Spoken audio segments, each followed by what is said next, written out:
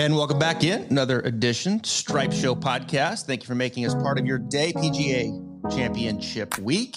We're all over the place. Great lineup this week, but I've been looking forward to this one, catching up with this guy next to me here over there in England. Just finished up at the Belfry, the British Masters on the European Tour.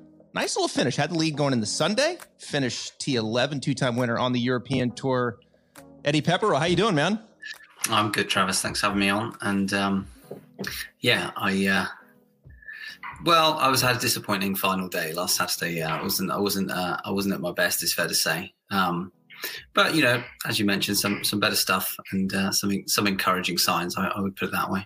Yeah. Well, you know, hey, you stepped aside so Richard Bland could get in and get his first win. I mean, that's very noble of you, and I'm sure he appreciated that. But that had to be pretty cool, right? I mean, this is a guy that's been at this for a long time, 478 starts. He's 48 years of age. I think I read he turned pro in 1996. I was a freshman in college. I mean, this guy's been at it for a while, and he gets his first win. That had to be a pretty cool moment there.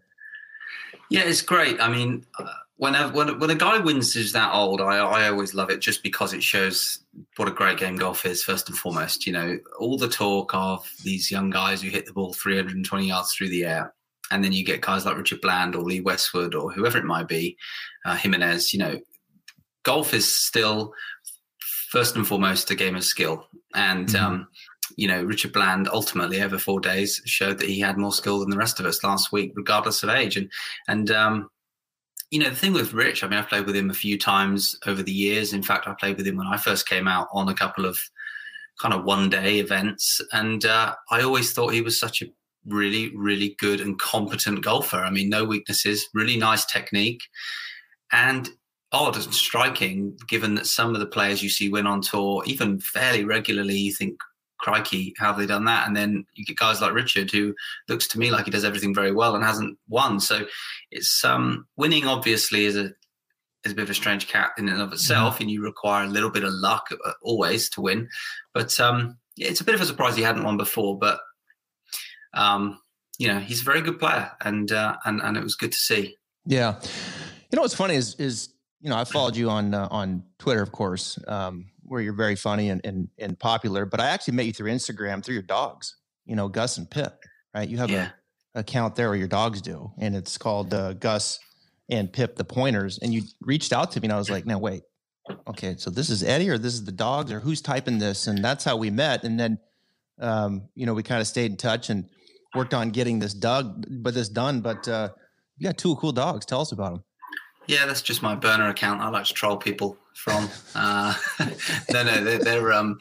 well, I've never been into Instagram. I haven't got the face for it, or the body. And so I, when we got our second dog, me and my girlfriend decided we should maybe do the thing that seemingly everyone who owns two dogs does and set up an account. So we and it's funny for me because I rarely go on Instagram, but I just found you through the search page. I think your post about Rory McIlroy, which I thought was a really fantastic post, and the face-on images you showed of him at Impact from I want to say a couple of years ago to him now, and described how he's had how potentially that was the reasoning behind his struggles with his iron play. I thought it resonated with me because I've seen something fairly similar with my own game, and that kind of movement pattern develop in my own swing, which I know has really caused me a lot of aggravation over the last couple of years, specifically with my irons. So that was why I obviously contacted you just to say, hey, great post, and sent you some photos of me as well. So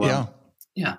So it's all coming full circle now. So the great play, you're back playing well from the post about Rory McIlroy getting back and covering it. And yeah, I got a lot of feedback from that post because it's like, is that really what it is? I'm like, I don't know what Rory's working on. I don't know Rory. I mean, I know his coach Pete a little bit. I've met Rory. I'm actually played in a Pro-Am with him years ago, but we don't stay in touch. It was just an observation of when he was rolling really well versus, his recent struggle, which he clearly is out of that now after winning over here in the States. But it's pretty evident, guys, and I'd love to get your thoughts on this. Guys who start going after more distance with a driver, they'll back up some, not always, but you see it a lot. where the players take on more side bend to the right. I was just talking with Paul Tesori, the caddy for Webb. That was something he went through. I hear it all the time, and you could really see it with Rory. He was more back. He wasn't on top of it, rotating. And what a difference just going to that fade. So it's cool to see that that's something that sounds like with your game that you think about quite often as well, perhaps with the irons. Yeah, well, I mean, interestingly with me, that didn't really come about for me through chasing distance. I remember for me a few years ago, I had a problem where my arms went from being quite deep in my backswing through 2017, 2018 to all of a sudden, quite randomly, creeping quite high and in front of me at the top of my backswing through 2019. And so then when, as a player, even if you don't see that, you certainly feel it and you try to create the depth on the downswing. And I was forever coming up with these drills in an attempt to create some depth artificially on the downswing so that then I could rotate into the ball, cover it, and, you know, create a quite passive, consistent release. But ultimately for me, I found it impossible. And the only way I could eventually get there was to, from the top, bump my hips, bump my legs, you know, and ultimately then they're shifting in front of your upper body and the upper body tips as a consequence. So, you know, it was a bit of a different story for me, how I ended up in a similar position to Rory. But nonetheless, I've ended up there. And as a consequence, yeah, you know, you have a slightly higher left shoulder impact, you know, not everything's aligned and the release becomes too flippy and you lose the control with your mid-iron, short mid-irons, which I still don't care what anybody says. If you're not on point with your 9, 8, 7, 6 iron, you're going to struggle to shoot 6, 7, 8 under par, and therefore you're going to struggle to win golf tournaments. So there's such a crucial element to the game, and you got to get it right. But ultimately, you know, you've got to get it from a deep position. I think with Rory, you know, I've never seen his backswing. His backswing has changed, evolved over the years, and occasionally it floats across the line. But what he does such a great job of is maintaining the depth, doesn't he, in transition, so that he can afford himself to rotate real hard onto the ball. So it's no surprise to see he's fixed that pretty quickly, because it never looked like it was that far away to me with him. Yeah, you know, and there's some players, that's just the way they learned how to play. Like they, you know, like a Stuart Sink, Phil Mickelson, these guys, upright nature, they kind of carry that lead wrist down extension. And then they, you know, they kind of, that's what they've done their whole career. So they, you know, they know how to time it. But when you're a player who maybe kind of falls into that late in your career, that can be problematic. And I think with Rory, he's clearly cleaned it up as he approaches the PGA Championship. Yeah. Eddie, your best year, a lot of stuff that I want to ask you. Your best season, you won twice, 2018 on the European Tour. You were 6th in the Open Championship that year. How close is your game, do you feel like right now, perhaps, to when you were really rolling and clipping off some W's there in 2018? I think it's, well, I don't know. I mean, at times it feels like it's there, and then at times it feels like it's a long way. I think for me, you know, what I've noticed of late, certainly this year, is I've been trying to find the thing that glues my sequencing together, and I've very rapidly in rounds lost it. And I hate that, because it shows a real lack of resilience and robustness, which I think great technique ultimately is the teller of. It's how robust is your swing under tournament pressure through 18 holes. And, you know, mine simply hasn't been. So I think I've got a fair way to go. But the thing with me is, you know, the last 18 months, as it's been strange for everyone during the pandemic, for me in particular, I found it to be far from ideal. I just haven't seen, and I haven't exposed my game enough competitively. I haven't had that kind of feedback loop, you know, where you play 1-2 events, you look at your game and you reflect and you move forward. But now that I'm beginning to get that back, I suspect and I hope that I'll get it, you know, frankly, better pretty quickly. So it's tough to say, isn't it? I don't think I'm far away at all, but you know, there's the odd shot in there, which still is a bit. For me, in 2018, what I had going for me was I had a strong shot pattern, and I very rarely hit the ball left. You know, I built that into my game and took that through the beginning of 2019. And at times it infuriated me that I could barely draw the ball. But in hindsight, it was a blessing that I could never hit it left. And so there's so much to be said for an imperfect game, but one that takes one side out of the course, one side of the course out of play, if you know what I mean. Yeah, you don't want to get ahead of yourself, even when you're like trending, right? It's like, yeah, it's pretty good. You know, I'm just, you know, you don't want, it's one day at a time. It's a funny game that way, because you can feel so good, have a good warm up, go in and shoot, you know, a couple over par. It's like, where did that come from? So there's no guarantees in the game. No, and it's funny. I've always felt, for me, I've played my best off kind of an average warm up. The kind of warm up where you've you have a feel where if you fully commit to, you hit the perfect golf shot, but you hit the occasional one that's poor. And so you go out to that course knowing with absolute certainty, this is the feel I need to commit to on every single shot. And those invariably are the days where I think you play your best. If you go out there flushing it on the range, you can become complacent and overconfident, which is never a good thing. I got to ask you, you tweeted this a while back, confirm this. So when you finished 6th in the Open, you were slightly hungover on the final day when you shot 67. Is that right? Well, I woke up hungover.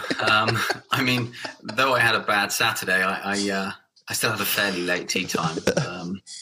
I think it was in the 12th or 11th hour of the day. So I had enough time to recover a little bit. But, the thing is, it wasn't that uncommon of me back then. I wouldn't drink a lot, but I would certainly have 2 or 3 glasses of wine, maybe, certainly on a night where, and that Saturday I had a bad finish. I want to say I finished bogey or bogey 2 at the final 3 holes and really felt disappointed and I lost my chance to win the Open. And I felt confident enough that I could win the Open off the back of a great result the week before. So there was a bit of disappointment and I did the honourable British thing, and that is straight to the bottle. Yeah.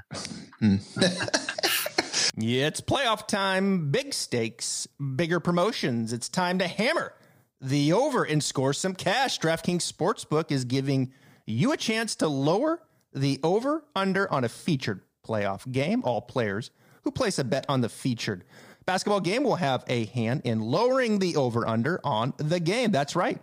For every 1,500 players who bet the over on the select game, the over-under will drop by 1 point. Every bettor who hammers the over in the featured game helps to lower the game's over-under. The best part is that even as the line lowers, the odds remain at even money. That's right. You can double your money by hammering the over. DraftKings is safe, secure, and reliable, so you can deposit and withdraw your funds at your convenience. Download the top-rated DraftKings Sportsbook app now and use promo code Travis when you sign up to hammer the over. For every 1,500 people that bet the over in the featured game, the line will decrease by 1 point. Yes, this is your chance to improve the odds of the over hitting. So tell your friends and family, this is a team effort. Hammer the over and improve your odds of doubling your money. That's promo code Travis for a limited time only at DraftKings Sportsbook. Let me ask you, so on the European tour, you've been over there for a while now, of course. That's where you live. You play the European tour full time, but you've been over here in the States too. You had a nice run there. Speaking of, after the Open in 19, you were 3rd at the Players right here in my backyard, the TPC.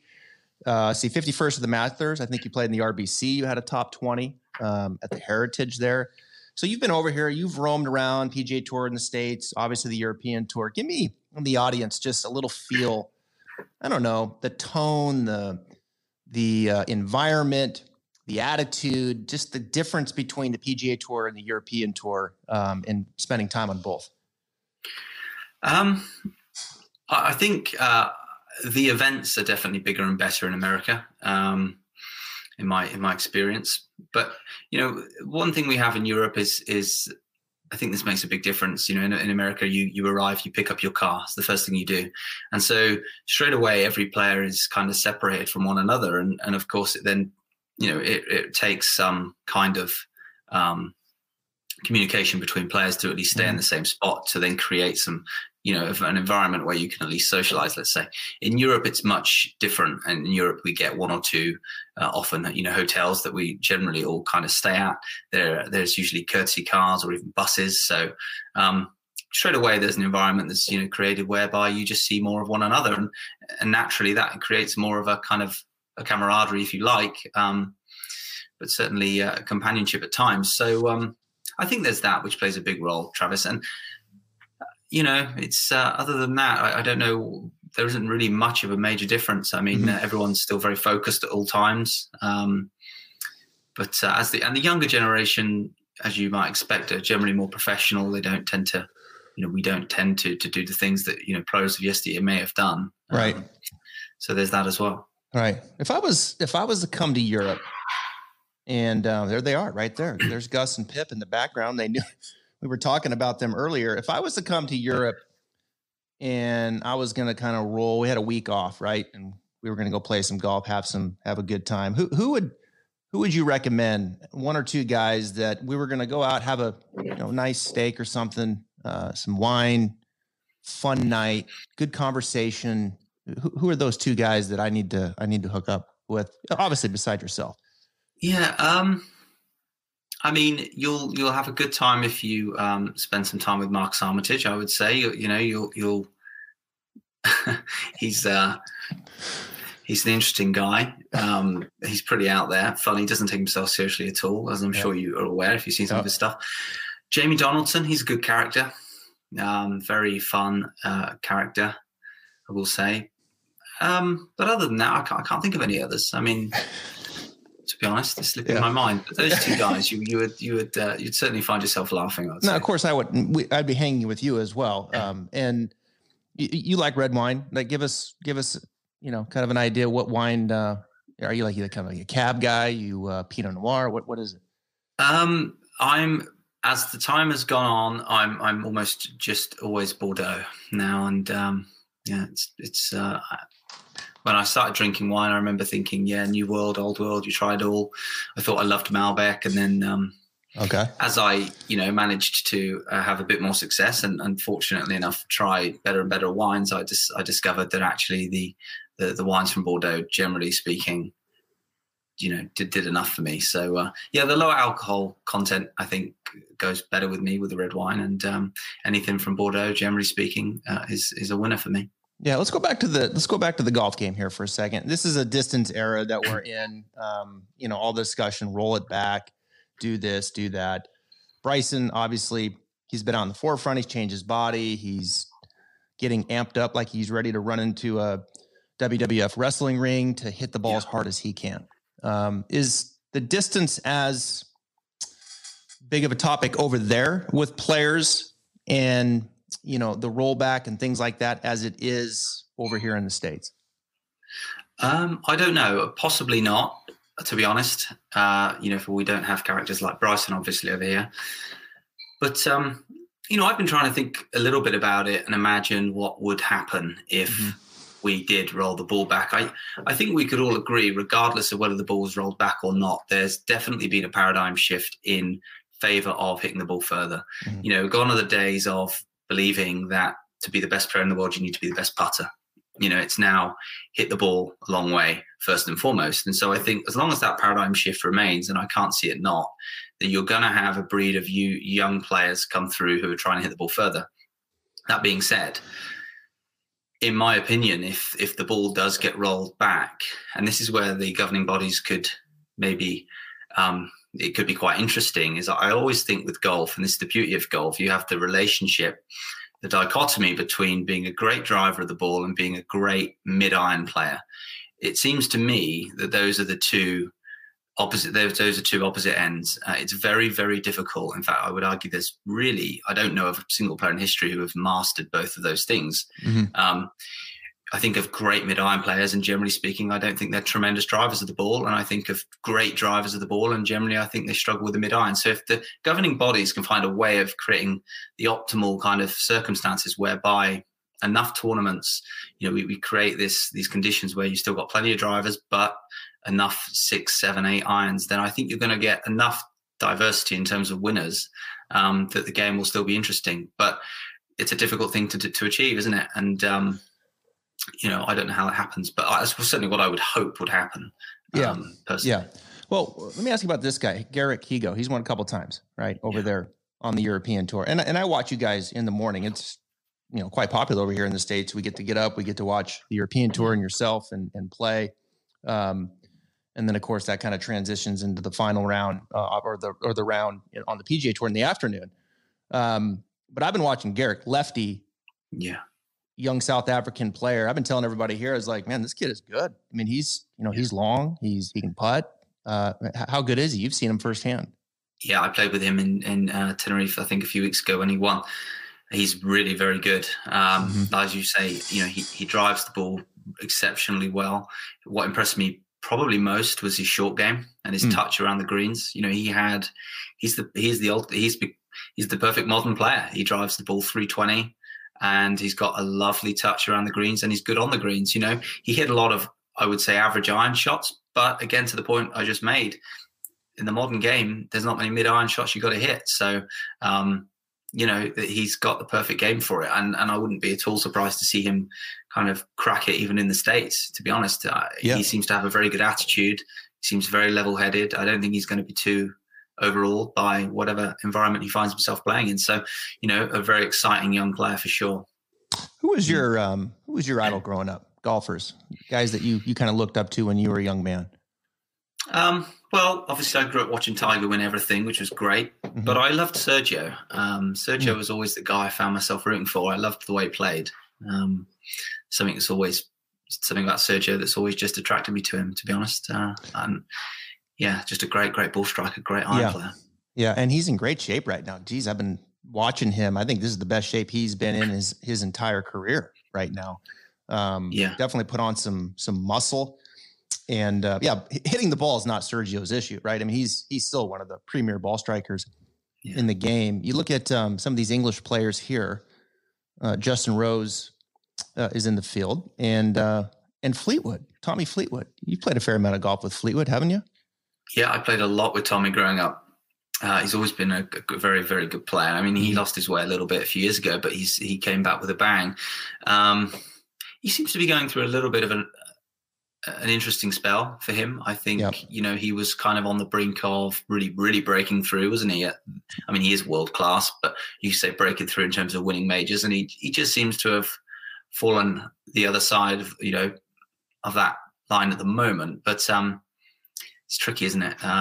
He's never far away. He's such a great swinger of the club, but maybe the putter might be his Achilles heel relative to the best players in the world. But he's still an exceptional golfer. Yeah, it's funny in golf gambling is really taken off, and the guys that you can certainly bet on the European Tour, you can bet on the PGA Tour, you can bet on the Korn Ferry Tour now. It's funny over here in the States, like the gambling contingency, they love Fleetwood.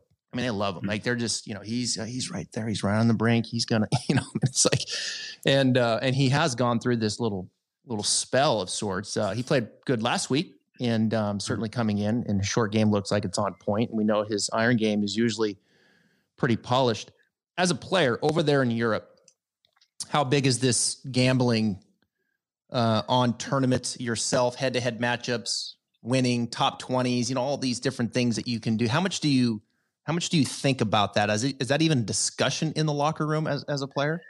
Well, no, it's not, because we get banned if we're not allowed to do it, and even our families aren't allowed to do it. So it's we never really talk about it. But obviously, Britain, probably more than America, but certainly as much, I would imagine, is a huge gambling addiction, you might even call it. Certainly interest. And golf, from what I understand, and I've never gambled, so I don't really know the intricacies, but from what I hear, golf is a great sport to bet on. There's so much opportunity, there's so much nuance in the game. So it's, I suppose, monetarily and financially, for people like myself who play it professionally, it's good, but I always feel a little bit I never really want to say that, because I know that people are gambling their savings away. And so act responsibly. Yes. You don't want to be gambling your savings away, but it's taken off. Fantasy golf's huge, but, just more of that, him to win, top 20. It's the in game that's going to be huge, where odds are changing after every hole. And that's what's going to really, I think, take off eventually. You can only, I think, like DraftKings Sportsbook's only available in 6 states right now here. So there's a ways to go, but you can certainly see the steps being taken as a business. So for you, Eddie, what's the next step for you? Your career, obviously full-time there in the European Tour. Do you have aspirations to come over here and play more? Just kind of, what's the next 5 years look like for you as a professional golfer? It's really tricky to say. I mean, there's obviously still a lot up in the air. I mean, you guys are I would say, thankfully taking a slightly different approach to the whole COVID pandemic in the moment than we are. I mean, things are still very uncertain over here with regards to that. Travel seems to be a big uncertainty.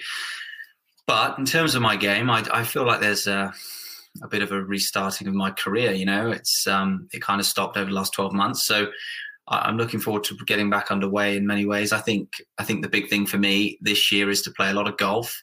play in Europe, and just try and get back on the horse competitively, and rebuild my game back to where I believe it can be and should be. So once that happens, then like in a few years ago, the opportunity might present itself, and it probably would, to go to America and play the majors and some of the WGCs, and the odd event here and there, like I did in 2019. The thing with me is I don't see myself ever living in the US, so it would be difficult to imagine me playing in America full time. But again, that has a number of I should never say never, and there's another number of options on that front. So who knows, Travis? But I think for me right now, it's playing a lot of golf in Europe, and just really nailing that kind of competitiveness and learning and getting a bit better again. Yeah. So over in Europe, the pandemic, of course, a little bit different than just even in the States over here, and how from state to state it's being handled. Canada even some even more lockdown up there just north of our border than what's happening here. Living in Florida, we've kind of continued to live our life, obviously with caution, but it's been a little bit more open here than certainly other states and other parts of the country. Let me take you to your Twitter here. At Pepperell Eddie, you're pretty good at Twitter, Eddie. I don't know if you know that, but it's been fun following you. What do you like about the old Twitterverse? When you pick up the phone and send something, anything really strike fire inside there? I mean, some people it's pretty. It doesn't cost a lot to pay somebody to do your Twitter for you. I used to do it more than I think the pandemic brought the tone down a little bit for me.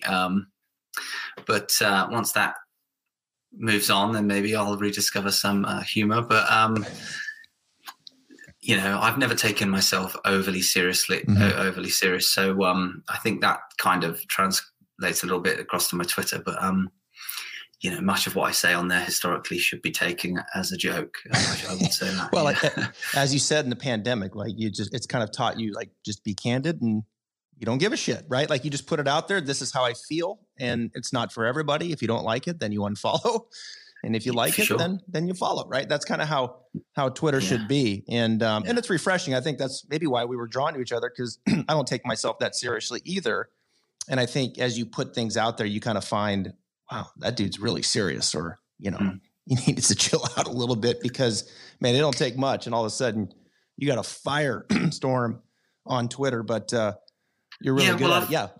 I've gotten away with some stuff over the years. And I've had phone calls and I've had emails from people very high up at the European Tour, and my stomach has dropped on one occasion. So, I've never always gotten it right. And I think over time, as I look back, I'll certainly realize that. Having said that, it's often just an attempt at humor and nothing more than that. And you'll get it wrong sometimes, and sometimes you'll get it right. And that is what it is. And, I'm reminded of the Ricky Gervais line from his stand-up in, I think it's Humanity, where he says, his rule with his brother was win, lose or draw. You say it, win, lose or draw. And I think once you take that step, and I've taken that step enough times on my Twitter, it just becomes the norm for you. And I think that's where maybe I do differ from most, in fact, probably all other golfers, certainly, and indeed other sports people.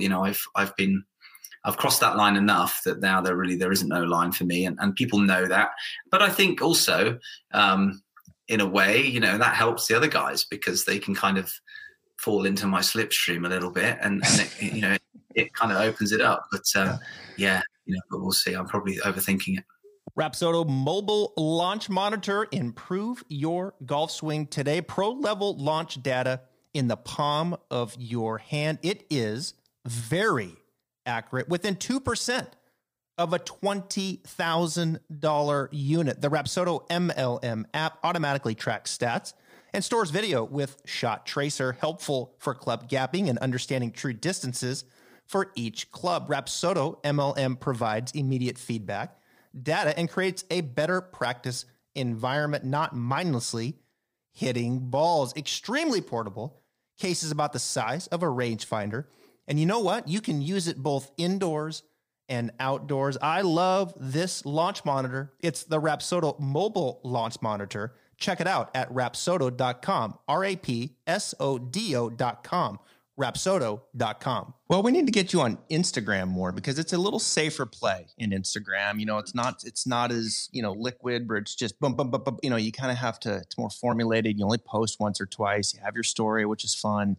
Now, that's kind of where I run my business. And I see the thing is with that is I think I would, you know, for me, it's do you want to be on Instagram and have an eating disorder or Twitter and have depression and psychosis? And I would always choose the latter. So, you know, I never want to jeopardize my relationship with food and wine. That's well said. I don't think I can.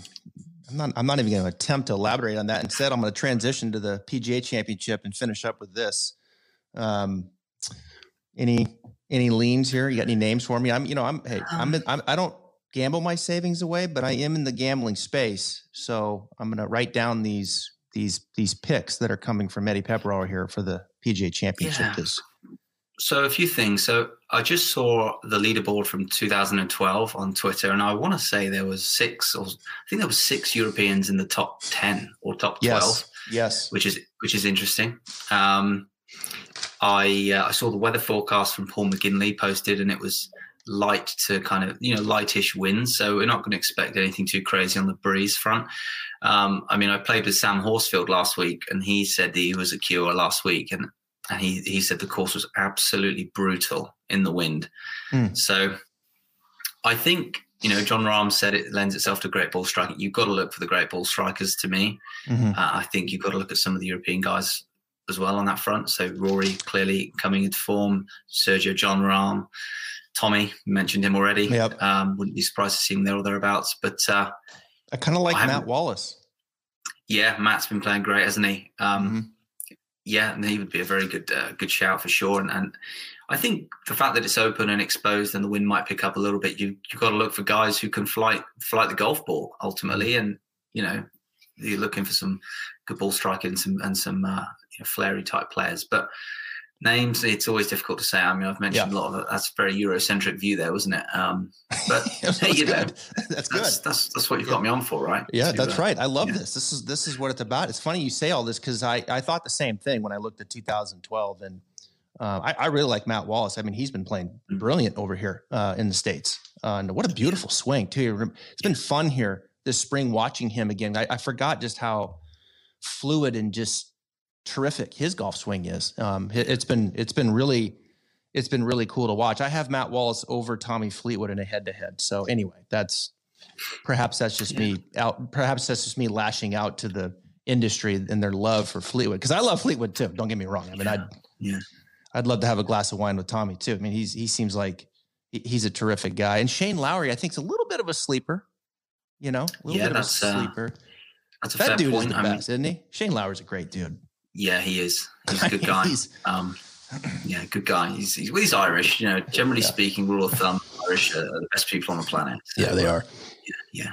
I did it after he won the Open. I drove down to. This was right before COVID started. I met him for a Golf Digest shoot down in PGA National, and we did a shoot. And I spent the day with him and interviewed him for Digest. And God, he was just like he was exactly what I thought he would be. You know, I mean, just a funny, fun, lighthearted guy. And we just had like the best day, and it was because of him. I mean, he just made the whole atmosphere really, you know, really comfortable to be around. This is a guy, you know, he just won the Open. Well, he just didn't. We just at that point, he was the Open champion. So anyway, these Irish, these guys they're the real deal. They're fun to be around.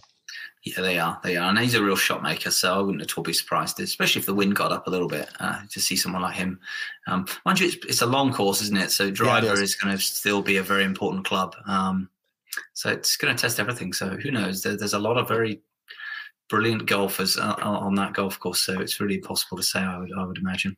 No, another Irish guy that maybe you probably know is Paddy, right? Harrington. And so that's one guy that I've wanted to get to know, because he is a deep thinker on the golf swing, and he posts his videos on Instagram. That's why you got to come on there and watch. And you know, he's just a tinker, you know, and he has all these thoughts and ideas, and I want to get him on and I want to pick his brain about all of these things that go through his head about full swing and short game and all these things. He's just a trip. I love following him and listening to him. Yeah.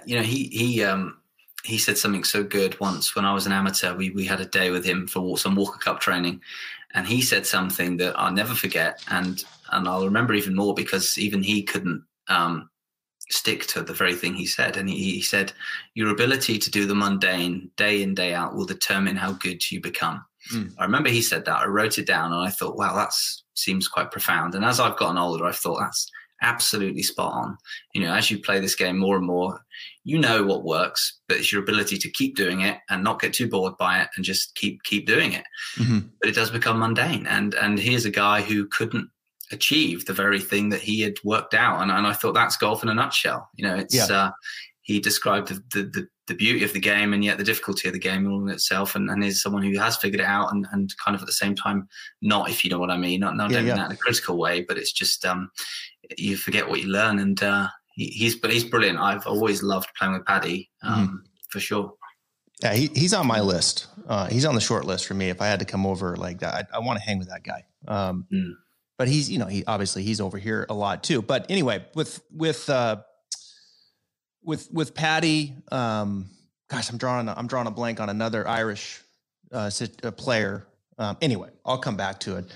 Eddie, PGA Championship, got the Open Championship coming up, U.S. Open next month, and then the Open Championship after that. So right now, your status of getting into one of those two, how does it look? Well, it's possible for both. We have like a mini order of merit over here going for the US Open. Having said that, as strange as this might sound, even if I qualified for the US Open, I'm not entirely convinced I would travel to play in it because I have a very busy run after it. And I just have this sense that I need to focus heavily at the moment on all these European events. But that may change. But the Open as well, they've just opened up 2 spots actually at the Scottish Open. So, guys who do very, very well in the Scottish who aren't exempt will get in. So there's an opportunity there. So there's a pathway, but it's limited, it's slim, but we'll see. I got in the Open at Carnoustie through my good finish at the Scottish the week before. And so, good things can obviously happen on that front. And indeed, I would, I'd love to play the Open at St. George's for sure. Well, you're coming on. Yeah. Go ahead. No, well, and also they're hoping to have crowds back. That was all I was going to say. But it would be nice. I think if it goes ahead with full crowds in the UK, that the atmosphere will just be absolutely incredible. We haven't had anything here like that, so it would be great if it does go ahead with full crowds. Yeah, what a difference it's been over here just to see 5,000, 8,000 people all kind of congregating around. It feels like at the PGA, just these practice rounds I was watching, it felt like there was a decent amount of people out there. There was a hockey playoff game here last night. It was a full crowd. It was strange to sit there and watch and listen and feel like my hair was standing up. I had goosebumps just feeling the energy actually coming through the TV for the first time in so long. So it's got to be tough as a player. It really does. Well, sport needs it. I mean, it's not just sport. I mean, this goes back to, when people used to fight in coliseums, this is the whole point. This is performance and you need people, you need atmosphere. And without it, you could have the best performance professionally, but it will have very, very little to no impact because the atmosphere and the crowd makes the event, in my opinion. And we've definitely discovered that during the pandemic. I think if we've discovered one thing, So, we're desperate for it. I mean, I turned the TV on last week or 2 weeks ago in Spain and the Champions League semi-final was on and Chelsea were playing Real Madrid and they were playing at a training ground in Real Madrid because the Bernabeu was under construction with no crowds. And I thought, here's the Champions League semi-final, which is soccer over here, but soccer in your guys' language, but supposedly 2 of the biggest teams in the world in front of them. It just felt completely wrong. And, I find it unwatchable. So just to have some crowds back, and I love what's happened in Florida and Texas, what you guys have done, because you've brought that back, and you're frankly, I think, rewarded for it. And I hope we all pull our fingers out and do something similar soon enough, and stop worrying so much. Yes, that's exactly right. It really is. You got to live, but you got to do it with caution, right? Wear the mask, do your thing. Although it was just lifted here in Florida. But there's still a few places that are doing it. But yeah, it's a real thing. Even Rory talking about it after his win, it just makes sense. I mean, Rory, Tiger, these guys, they're used to playing in front of thousands of people, and all of a sudden there's no one there, and you're looking around, you're like, damn, I didn't realize that I needed this to actually bring forth my best concentration level and effort, because that's all they know. I mean, that's what they've been doing their whole career. Let me ask you this. Is it, you go back to your comment about what Patty said to you about being, mundane, and it's kind of boring, isn't it, to being a professional golfer at times, right? I mean, like, you sit there and you're hitting balls and you're doing the same thing over and over and over. Like, it's all about like, do it again, do it again, do it again, do it again. It's like, and there's no one around, and like you go back to your hotel, and like, it can be kind of lonely, right? Like, you have to really learn to spend time by yourself, both at work and away from work. Yeah. When you're traveling. Oh, no doubt about it. And it takes a certain type of character. You have to be comfortable in your own mind, and you have to be comfortable dealing with disappointment pretty frequently, because most days on a golf course are going to be frustrating and often disappointing. And you're going to have spells through a career where it's very frustrating and could grind you down. So you've got to be able to deal with that and put that into some kind of perspective. With regards to the boring part, I often think there's this sweet spot where, you may not quite have it, but then you get it, you figure it out, you're working on something for 2 weeks, 3 weeks, and you reach this kind of sweet spot where your performance is fantastic. You're waking up every morning, you feel very calm because everything you're about to execute, you have complete control over, and it's going to give you a pretty good result. Mm-hmm. And that good result can become a great result if the cards fall the right way, let's say. But you're in complete control, and that sweet spot lasts for different lengths of time for different people, clearly. But that's such a golden spot to live in, and it doesn't. When you lose it, it's very, very difficult to get it back. And it does at some point, although it feels great and you feel comforted by the fact that you're in complete control, it quite quickly does become a bit boring, and you get that sense of where it does become mundane. So you got to try and find a way of freshening it up without losing sight of what you figured out, which is ultimately important. And to go back to something that you mentioned earlier about Pete Cowan with Rory's coach, that was something I've worked with Pete, and it didn't go very well when I worked with Pete, admittedly. But I do think one of Pete's big skills is he has so much knowledge and different feelings that he can give a player, which ultimately trying to achieve the same thing, but gives just this tiny little difference in terms of feel or sensation. And that can, I often describe his coaching as being a bit like the cherry on top of the cake. That makes sense. So you got to keep sweetening things up a bit. Who do you work on? Who do you work with now? Do you have any coach or? Yeah, well, I actually work with Pete's assistant, Mike. Oh, you do? Okay. Mike. I've been on and off with Mike for years. And I also work with another guy called, believe it or not, Simon Shanks is his name. So not the best name for a golf coach, but I know, shake it off. But I worked with him a lot through 2018 and a bit through 2019. So I work with two coaches. The thing with me is I'm quite individual, and I know I have a pretty strong sense of what I do and don't want to feel and how I want to play the game. I'm a bit of a poison chalice, I think, for a coach, but I seek both their advice, really. Yeah, the player coach relationship is interesting. I get it all the time. Like, why don't you want to go out there and coach with the players? I ran the TPC Sawgrass Academy forever, and that's kind of my trade is teaching and coaching. And I don't do it as much anymore because of the media platforms, and I enjoy doing this, but it's just not for me. Like, I don't feel like I could get that peace of mind traveling all of the time, working with one or two players. I do some things long distance, but I don't never kind of put myself out there to travel because I just don't feel like, that was for me. And going back to a lot of the things that you were talking about as a player, and the challenges that you have, but man, like Pete Cowan and, Butch and these guys, they have just put in so much time, and I got a lot of respect for them because I know how hard they work out there. And it's a lot of disappointment for the coach too, because it doesn't always work out, with players, and it's really inevitable oftentimes before they get fired. I mean, it's just going to happen. Yeah, you're dead right. And listen, I mean, believe it or not, you're dealing with a lot of psychopaths. You know, we are not straightforward people. And you know, I recall when I won the British Masters, at the end of 2018, I walked off the course and said to my coach, Simon, thank you. You've given me some great coaching. I hit a driver up the last, and I said to him, that was because of you. I said, that's great coaching. You've given me a new shot. I've won a golf tournament with that shot.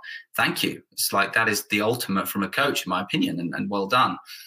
9 months later, I've left him. And it's like, you know, how do you reconcile those two things if you're a rational mind, if you're a rational person, which coaches invariably are, because they're not, you know, like us. They're not on the course getting frustrated, angry, hacked off, and frankly, just a bunch of little sociopath, you know, monkeys running around throwing clubs. I mean, you know, so it's, yeah, I don't blame you for not wanting to do it. I mean, it's, you're dealing with a bunch of nutters, really. I just, thank you.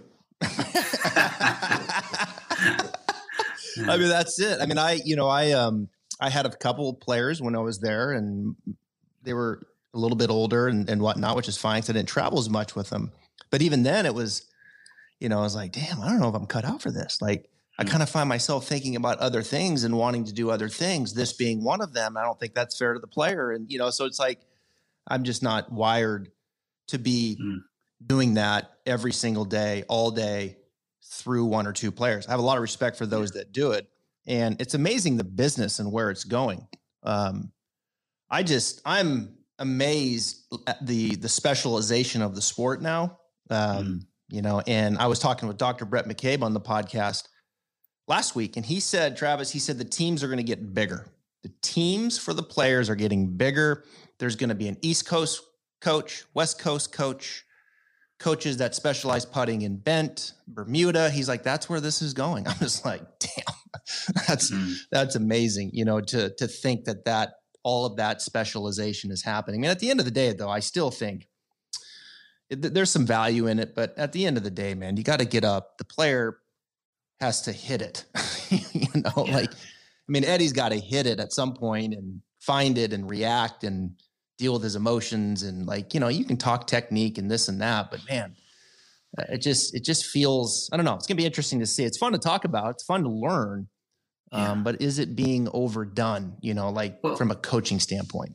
Yeah, no, it's an interesting concept. I've always found the idea of 1% very interesting. You know, it became a big thing over here when England won the Rugby World Cup in 2003. And we had a coach, Sir Clive Woodward, who really brought the kind of 1% mindset mentality. And one of the coaches in that team was a guy called Dave Allred, who who helped take Luke Donald and Francesco Molinari to really great heights in golf. So clearly there is a role to be played for those types of coaches. But I always maintain that, especially in a game like golf, which is such a skill-based game, you know, you've got to have the first 80 to 85%. And frankly, if you are not in control of the bulk, the majority, that 80%, you can forget about focusing on the 1%. You know, I see guys down the range who might be focusing on the gym or their diet or something like that. And I look at some of the positions they're in their swing, and I think, well, you could eat, you know, you could not eat a piece of sugar. You could not have any sugar for a year, but you're not going to break 70 on the European tour. It doesn't matter. You know, you might think you're dealing with the 1% or even the 0.5%, but you're not nailing the crucial part of the game that the Tyrrell Hattons get right, that the people like Patrick Reed get right. You know, these guys who may not look like they're focusing always on the 1%, but they're just brilliant golfers, and they're dealing day in, day out with the fundamentals, and you can never, ever, ever lose sight of that. And I really still maintain that if you get the basics right, mostly, you know, and you've got some talent, and you're going to sugarcoat it in a great way, and you're going to have success. But you know, well, you're the genius. I mean, the player is the genius, and I think there's a lot to the saying of protecting the genius of the player. And I think as a coach, like that's what I think some players do better than others. I think the method-based coach, like they kind of get into their own silo of maybe who they could really help because they don't really apply to a lot of others. But the genius of the player and protecting that, and I think that's what, you know, Butch and probably some of the most successful teachers have done is, you know, they have a wide range of swings. And I tell like Justin Parsons that, who's a coach over here, who's from Europe. Yeah, Irish, yeah. Yeah, he's Irish. Yeah. There you go. Yeah, he's Irish. And Justin and I are good friends. And I said, look, I'm not blowing any smoke up you. I said, but I appreciate how you go about your craft. You have a wide range of players. They all swing differently. And you can see them moving forward too as players. So to me, that's the essence of coaching. And I think where it's going for the skill of like Justin is he's going to be the head coach. And then there's going to be all this specialization perhaps that's going to start coming underneath it. Very similar to Jamie Mulligan in the way that he runs some of his teams. Luke List is his player and Patrick Cantlay and things like that. So it's fascinating, man. It really is a big business. It's fun to watch. And I know you're busy. I could talk to you forever, Eddie. I mean, I'll go get a bottle of wine right now if you want me to. I mean, it's almost 11 here. I don't care. I have no shame. I've already done half a bottle. Don't worry about it. No, it's really, I'm trying to catch some sun. I mean, we've got that's as much sun as we get in England. Well, go outside, Eddie. Go outside. I appreciate you taking the time to come on the podcast, man. This has been great. Yeah, no, thanks for having me. Good to chat. Let's take a second to talk about the guys and girls over at OnCore Golf. OnCore has earned a reputation of having the most cutting-edge technology in their golf balls that the industry has seen in quite some time. Their team in Buffalo, New York, is changing the script of golf technology through the perimeter-weighted designs, use of high-density particles, and even a nano-transitional layer in their latest creation, which offers players enhanced accuracy and control for every shot on the course and extreme velocity off the tee. They already have their award-winning Elixir and Avant 55 golf balls, but the new Vero X1 is the highest performance ball to date. With their full suit of golf balls, they are transforming the game for players of all skill levels. Visit OnCoreGolf.com/Travis Fulton for more details about their products that are revolutionizing the game. Now back to the Stripe Show podcast.